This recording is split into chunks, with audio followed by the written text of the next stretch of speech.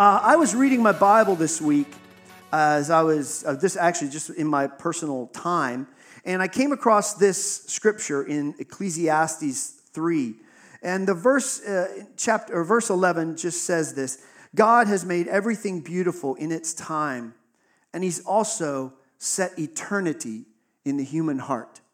Isn't that beautiful? I just love that image. And what that spoke to me, I actually didn't delve really deeply into the Hebrew here. I just kind of let it hit me on a personal level. And it reminds me that essentially God, I believe, has put into our heart this hunger for something more. I would like to think that like you're not here this morning unless you want something more from life, more than what life tells you is possible or is normal. Are we more than our jobs? Are we more than our sorrows? Are we more than our challenges? Are we more than our triumphs? And I believe we are. I believe that God has put eternity and a hunger for something way beyond me. I believe that he has hardwired that into my heart. And that's the way I say it. I think humanity is actually hardwired for something more. I think when we settle for just what we can see and only what we can taste and touch and put in our wallets, I believe we actually lose.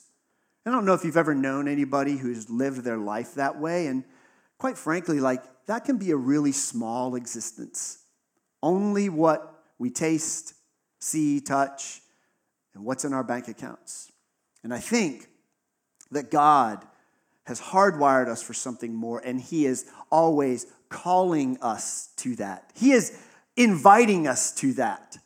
I think that's the record of Scripture, actually, from Genesis 3, when Adam and Eve first take the apple and something breaks in creation, God's first response is to call out to Adam and Eve, "Where are you? Where have you gone?"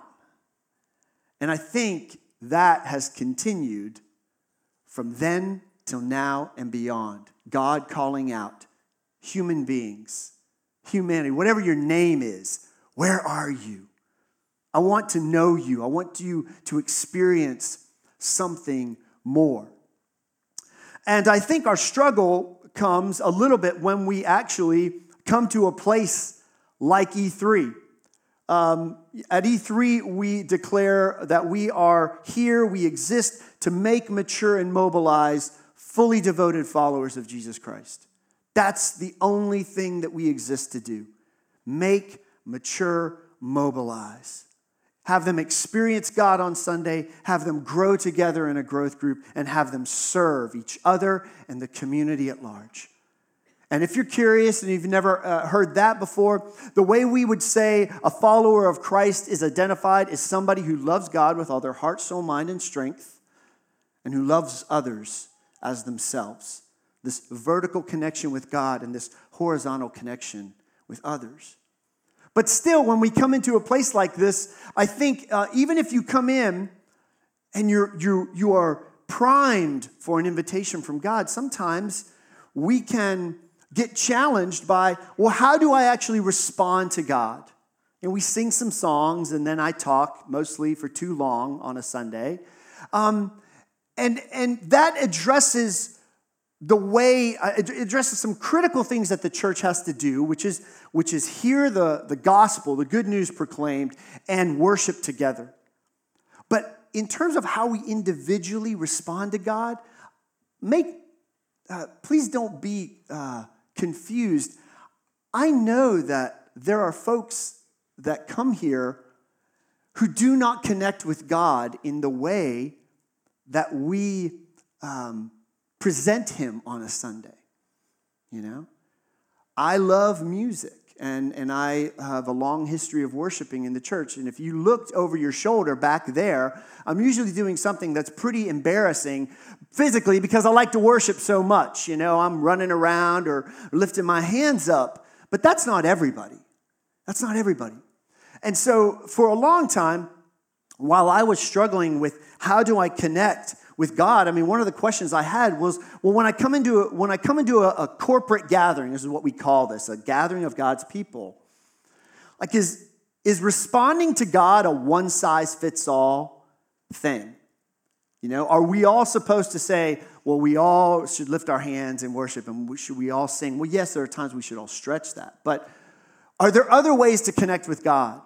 And I just want to tell you flat out that my life changed because somebody presented essentially a version of this sermon to me and some other leaders at the church that I was a part of in about 1999. And this sermon really expanded my mind. And it answered the question, is following God a one-size-fits-all spirituality? Spoiler alert, the answer is no. See, God has put eternity in our hearts, but he has wired us all to respond and pursue him and respond to that truth of eternity in our hearts. He's wired us up to do it differently. And so this morning, all I want to do is walk through 9 different identified paths to respond to God. And there might be others, but somebody, and this is the book right here. It's a guy named Gary Thomas who wrote this book called Sacred Pathways. So this is nothing new that I'm presenting to you today. I'm just summarizing essentially what Gary Thomas wrote. And he identified 9 different paths that people have historically pursued God along. And I just want to lay them out for you today. So we're just going to walk through them, and I'll talk about how they've interacted in my life. They're in no particular order. And each of these, I want to tell you, comes with a little bit of a definition, an invitation, if this is the way you identify, but also comes with a caution. All right, so here we go. We're just going to jump in. The first pathway is the naturalist pathway. These are the folks that their heart finds both peace and resonance and spirituality when they are out in God's creation. When they're walking through a greenway in Tom Brown, or when they're out hunting. I have a good friend of mine, and he told me for the first time just a few months ago, he said, you know what? He said, when I am out in nature, when I'm hunting, he's like, I feel God's peace unlike no other place on earth. And not only do I feel like that was freeing for him to acknowledge that, it was freeing for me as his friend to acknowledge that. Because sometimes I can get caught up in the idea of like, again, should we all just raise our hands and sing? No. One way that we can respond to God is by getting outside and just looking at the beauty of God's creation. Now, it's on us to actually look. You can't declare yourself a naturalist or walking along the naturalist pathway, but never actually pause to look at the beauty and acknowledge the Creator behind it. So, the invitation for you is, look, go take a walk. You might want to get up now and go look, don't do that. But if this is your pathway, do it. Do it, and do it as much as you can. Get out into the places that make you thankful that God has created you and created them. Now, there are some cautions associated with this. Some things that you need to be aware of. Sometimes, if you just spend a lot of time in God's nature by yourself, you can start to believe that, like, this connection with God is just all about you and God. And if you remember at E3, we said you have to love God with all your heart, soul, mind, and strength. You also have to love other people. So connecting with God is not just about saying it's this individualistic thing. A sort of an additional caution would be just to remember, this. I don't mean to sound trite, God is not a tree. God is God. You can hug a tree as gratitude to God, but don't confuse the idea that you are hugging God if you decide to hug a tree. Okay? Don't confuse the gift with the giver. It's essentially that. Second pathway is what they call the sensates. These are people who worship God and respond to Him with their senses, eyes, nose, ears. These are the folks that it can be a painting, it can be a piece of music, it can be just something beautiful, and your senses just go. There's something deep inside you that goes, yes, I see God now. I experience him now. Maybe the hairs on your arm or the back of your neck stand up a little bit, and you can worship God. I remember when, this is one of my pathways, just to let you know. But when we were in Paris, and I remember just walking through the Great Hall of Paintings, and I don't really get art. I'm not an art theorist, but just being moved by the grandeur of those things, I was crying, and I was embarrassing my wife, and she's like, oh gosh. But then also, like we just did this at Good Friday, what we call Tenebrae. If you guys were there, we hand out nails, because part of experiencing God with your senses sometimes is touch. And so as we walked through the story of Jesus, people were just there to hold on to these nails that pierced the flesh of a real man. And some of you guys got ambushed by God that night because you had no idea how powerfully God can work through your senses. Now, the caution for us sensates is it can be easy to worship, to just get caught up in the experiences and the feelings. And again, we have to go beyond and say, you know what? It's not just about worshiping the experience of worship or the experience of Good Friday or the experience of the painting. We have to connect it to God. We have to be grateful to God. And then also for us, I think a good caution for me is sometimes I have to get up off my butt and stop listening to music and go do something. We have to let our worship translate into service, or we become stopped along the pathway. So if you're a person that resonates with art, man, get out of here when you have a chance and go listen to something, experience something, and then just keep in mind that we are also called to serve people. Third way is the traditionalist pathway. These are folks that really get into routine and structure in their prayers, and they also get into maybe the way the church has traditionally prayed. So you might see folks like when they're the ones who are reading prayer books from like 500 years ago. And they don't just make up their own prayers. They want to know how the church has historically prayed. And so they resonate with that and they use it and they dig the structure and they dig the routine. Anybody know anybody like that? Yeah. So a caution for these folks, maybe you are one, is sometimes we can get so rigid in our understanding, and if nobody is interested in the Puritan prayers from the 1600s, we might be like, well, you just don't get God, We have to remember that the end goal is to love others. And sometimes traditionalists can become the people in the church that don't want to change. Look, the carpeting has always been that color. I pray better because of the color of the carpet. You can't change the color of the carpet. You know what? The church has evolved over time. It's one of the beautiful things, the strengths of God's church is that it evolves and changes.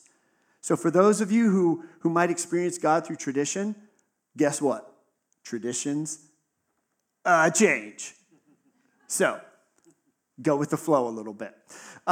Next pathway is an ascetic. If you've ever encountered or ever seen pictures of monasteries or monks, these would probably be the most visual depiction of an ascetic. They crave solitude. They crave simplicity. They're not interested in they might have 3 outfits that they wear because, you know what? I just want a simple life. I don't need much more than that. They fast. They stay up long hours praying. And this is the way they experience God. Their cautions sometimes are they can actually fall into the trap of like, look how rigorous I can be for you, God. Look how much I can fast. God, I haven't eaten in 24 hours. Isn't that good, God? And God says, it's fine, but I would have loved you either way. So if you ever find yourself along this pathway, or if you're ever curious to check it out, you have to beware of the concept of trying to earn God's favor with how rigorous you can be with your spirituality. And also, relatedly, spiritual pride. You know, my mentor, who I've talked about here, he was telling me once that he gets up, pretty early to pray. And he said, my ultimate goal is 4:30 a.m. That's when I want to get up, and he prays and meditates for about an hour. And he's retired, right? And it's funny, he was doing pretty well with that, but he's also a huge Cubs fan. So he was doing really well with that routine until about the middle of the season, last season, when he started watching all the Cubs games. He's got the MLB package. And he's like, those West Coast games are killing me. We'd be up till 1 a.m. and try to get up at 4. But he is very aware that spiritual pride is another danger. It's another quicksand area for him. Because it's real easy to get prideful, and you're like, well, I got up at 4 o'clock this morning and prayed for an hour. Well, so now the fifth pathway is the pathway of the activist. When I just say that, anybody instantly say, that's me, doing something, got to be active. These are the people that say, look, our spirituality has to make an impact in the kingdom. Any activists in the crowd? Wow, that's scary. That's scary. These are the folks that experience God when they are out making a difference in the community.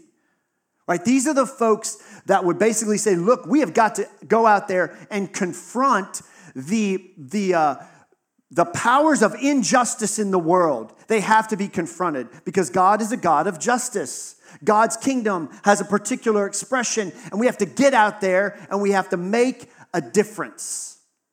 So they're the folks, man, they're just like, man, I never experienced God's power as like when I am out there on the front lines of service, of confronting people who are just pushing against the love and compassion of Jesus. You know? I guess all those folks come to the 11 because I know they're here. They're some of my friends. They are some of my friends. Right? And if they had to choose between an hour of silent prayer and 4 hours of standing in the hot sun, doing something in public that proclaims God's kingdom, boy, they're out there in the heat. Because they would dry up, essentially, in solitude, right? So the downside of this and the challenge is they can get resentful of those of us who are praying inside for an hour. They can be, look, why weren't you out there with us? You should have been there. And they can also get very cynical about the world because, let's face it, change is hard in our world. And God's kingdom does not come easily into this world. And so sometimes it can be it can be really easy to fall into the trap of like, you know what, nothing is ever going to change. And that's really tragedy. And then the last thing is they can also get so caught up in what they are doing outward that they can also neglect the idea that spirituality is supposed to transform us inwardly. So they can do all the right things, challenging and bringing about the kingdom of God in an exterior way, and they can neglect the fact that, you know what, we are also supposed to be slightly less angry, slightly less,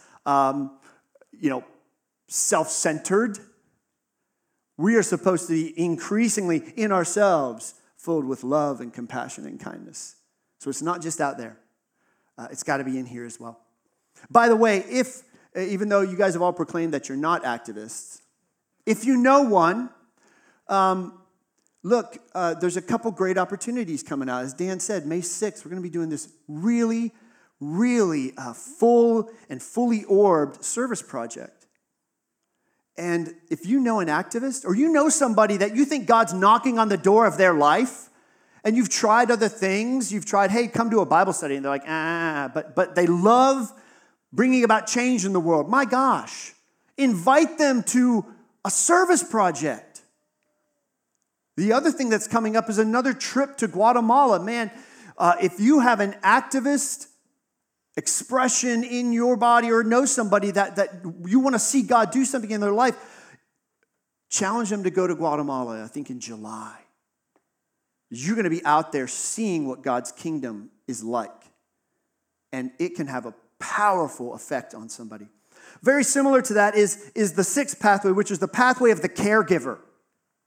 Anybody really experience God when you are actively serving somebody else? Like when you were just like able to be there, maybe it's a friend or a sick family member or just somebody in need, and you can be there in a one-to-one way. And something breaks open in your heart and you're just like, wow, I really feel connected to God, and I feel like I've taken a few steps down this path. Then the caregiver pathway is for you. And you should find ways to do that more and more and more. You know, and I think this morning of Jesus, the last thing he did in the Gospel of John before he's arrested, right? He's with his disciples. He puts a towel around his waist, and what's he do? He washes their feet. Which, by the way, like, you can find Jesus in every single one of these pathways. It's really amazing to look at his life and how he lived this out. The challenge here for caregivers is, again, resentment. You know, if you're doing this way beyond maybe your boundaries, it's easy to get resentful of the people who aren't serving like you are. And sometimes, if you're not careful, it can be easy to be resentful of the person that needs your help, ironically. Again, because we have to do this with appropriate boundaries.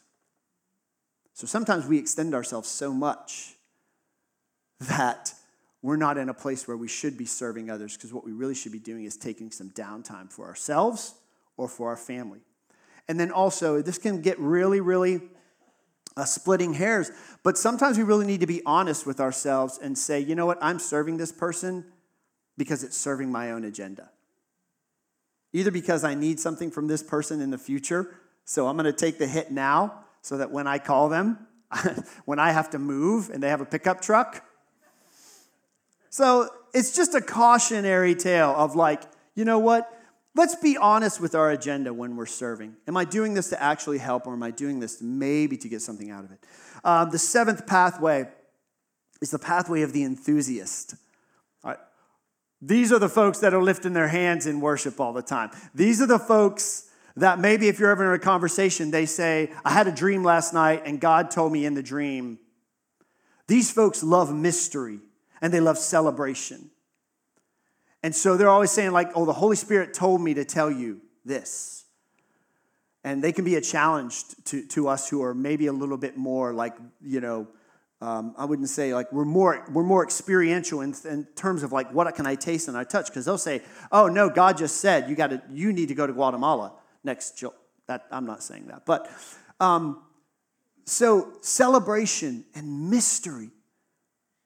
You know, that life just isn't a matter of us driving around, that there's a spiritual reality and at any moment God can speak. All right? And that's true. Now, the caution for an enthusiast is to be addicted to feelings. So, as a person who likes to celebrate and in worship, one of my challenges is to acknowledge the fact that the worship of God is not predicated on how I felt about the worship of God. Because we walk by faith and not by sight. And my feelings can tell me things were awesome when maybe I never really offered my heart to God. Sometimes my feelings can tell me that worship was really dry, but I didn't realize that some friend over here or over here was having a profound experience to God, and maybe they just didn't show it. So you can't be addicted to the feelings about worship. And also, the mystery part of reality has to be grounded in Scripture, and also has to be grounded in the community. So sometimes people might say, hey, God told me this. And you're like, well, what you just said directly contradicts Scripture, and it directly contradicts what the wisdom of the elders of this community, and by elders, I mean just wise people who have lived a little bit, what they would say is good teaching. So I appreciate your mystery, but I can't go there, right? So there's this tension. So pathway number 8 are the contemplatives. These are folks who really resonate with God when they can just rest in Him and spend time in His presence, usually through silence and personal prayer, and they can just let God love them, and they can love God back. If you guys remember, like one of our primary, if not our only primary identifying name in God's universe is we are the beloved first. And for a lot of us, God wants nothing more for us than to just sit down in his presence and hear him say that. Eric, you are my beloved, right? And our hearts resonate with that. Now, a caution for the contemplatives, again, we can forget that we can't just hear God call us the beloved and go, yes, God, and then go out and drive down Capitol Circle and be like, why are you in my lane, slow car person? That connection with God has to translate to other people, or there is something kind of broken. And we also need to realize, relatedly, that worshiping God is about obedience. And so I can't hear God call me the beloved and then not obey him to proclaim his love to other people, to serve other people, to be compassionate as Jesus is compassionate. That belovedness has to find a tangible expression in how I move through the world, right? So, last pathway is the intellectual pathway. These are folks that we resonate with God when we are learning about him. So you're reading theology, you're reading these really deep, thick books that can hold doors open. And it's not just head knowledge. Our hearts are lifting up to God, right? We can talk about God conceptually, and that connects with us. Now, the caution is, again, pride. Oh, you mean you have not read Calvin's Institutes? Oh, I haven't, by the way. And again, this thing of knowing versus doing. I've said this before. You can get all the intellectual questions about God right and miss the love entirely. Spirituality is not about knowing the right things. It is about this marriage of knowledge and practice. And intellectuals can love controversy. Oh, Pastor Eric, let's talk about your sacramental view of baptism. Are you sure about that? You know what? Maybe, I don't know. But I'm not a debater, right? And so intellectuals can really crave debate. And sometimes debate ends being productive a long time before the debate actually ends, right? Can you hear me? Okay, so those are the 9 pathways. Those are the ways that God has wired you up. And I believe that probably every one of those pathways is represented in this room. And every one of you has at least one pathway. He has wired that in you to respond to his invitation. And if you saw one of those words on the screen and you're like, man, I think that can be me. Guess what? Then you're responsible for that knowledge and you're responsible for that journey. So, like, what I would like to do, I would just kind of say there's 3 things that I would like you to kind of consider doing in light of this information. The first is to own your pathway. If you saw one of those pathways up there and you're like, well, I think I might be a sensate. There's something that I love about art, or there's something I love about reading theology. Look, own it. Run out of here and dive into it. Buy a theology book. If you're a traditionalist, buy an old prayer book. If you know somebody else who might have that pathway that knows more about it, say, can you teach me about that? Own it. Because God has put eternity in your heart. And he wants you to respond to him in a way that only you can. The second thing is to honor other people's pathways. Over and over again, the caution was, don't be prideful about other people's pathways. This is a challenge for me. I still fight against this. Why don't people experience God the same way I do? Because they're not you, Eric. I just read this morning. In a way, you could say that all these 9 pathways are related to prayer. Prayer is not just saying the Lord's Prayer. It's not just praying words. Praying is experiencing God. If that's true, all these pathways could be about prayer. And what I read this morning that says, you know what? You know how you should pray? Pray as you can. Do not pray as you can't. So if you pray by taking a walk in nature, by all means, go take a walk, right? And then lastly, every once in a while, you should experiment. You should experiment. And here's why. My pathways, which I will tell you, which is as an exercise, I'll tell you, mine have changed over time. And furthermore, I have understood that one of the big things in fitness right now is this thing called muscle confusion. Where if you really want to grow physically, physiologically, you can't just do the same exercises over and over and over and over again because your body gets used to it and it compensates. So you can have a pathway that you've identified and you can just say, I am this way. And I'm going to be this way for 5, 10, 15 years. Maybe you are.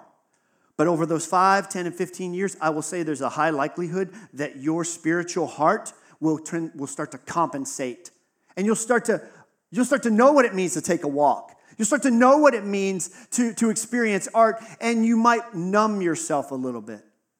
So the point being, if there was one of those pathways and you would say, well, what I know I'm not is fill in the blank, guess what?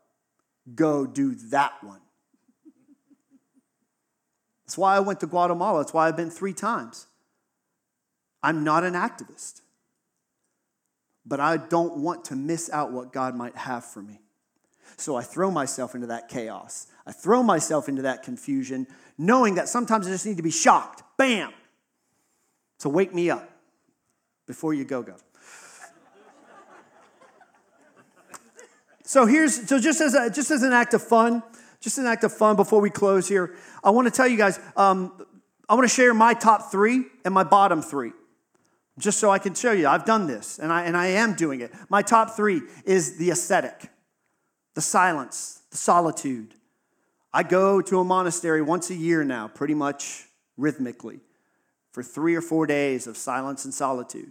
I'm a contemplative. I need to rest in God's love. One of the things I get here really early on a Sunday, and I just sit with a certain method of prayer that is designed to separate me from anything I might do today and just speak to who I am. I'm a human being before I'm a human doing. And I'm a traditionalist. I like the prayers of the church. I lean into that. I read about it. I need the structure or the routine because if I don't have it, I may not do it at all. So lock me in. Right? Those are my top 3. Now here's my bottom 3. And this might be surprising to you guys. The way they map out the book, you take this test, and if you are over 15 in anything, you lean into that, you lean towards that pathway. If you're lower than that, you don't have it. I'm actually over 15 in every single one except the activist. It's the only one that's under. And I tie for naturalist and intellectual. And around here, I have the reputation of being an intellectual. I'm not. I read that stuff because it helps, but I have not read Calvin's Institutes. And that stuff is boring.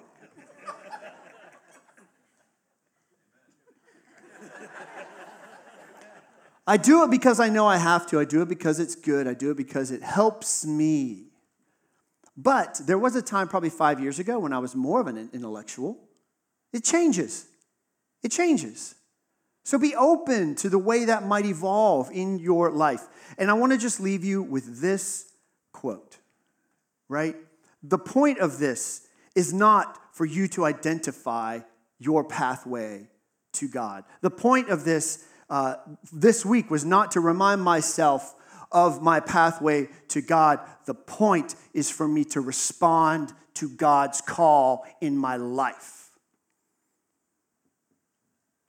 Do you get that? Yes, I want you to know how to respond to God, but don't just get on the path and stay on the path without getting to the destination that the path is supposed to get you to. This has become one of my favorite scriptures. God is burning this into my heart right now. Just remember, this is what Paul says about the point of it all. So this is what I internalize for me. Paul writes in Philippians 3, verse 10, I want to know Christ. Yes, to know the power of his resurrection, this glorious life that we're living, and the participation in his sufferings, becoming like him in his death. I want to know God in the good. I want to know God in the bad. And so somehow attaining to the resurrection from the dead. Not that I have already obtained all this or have already arrived at my goal. If you know me at all, you know I'm not there yet. But, what's the text say? I press on. I press on. I press on to take hold of that for which Christ Jesus took hold of me. Brothers and sisters, I do not consider myself yet to have taken hold of it. But one thing I do, I forget what's behind and I strain toward what's ahead. I press on toward the goal to win the prize for which God has called me heavenward in Christ Jesus. Find your pathway. Get on it, but press on to the knowledge of Jesus. Don't just get on the pathway and go around in a circle. Amen? Let's stand for closing prayer.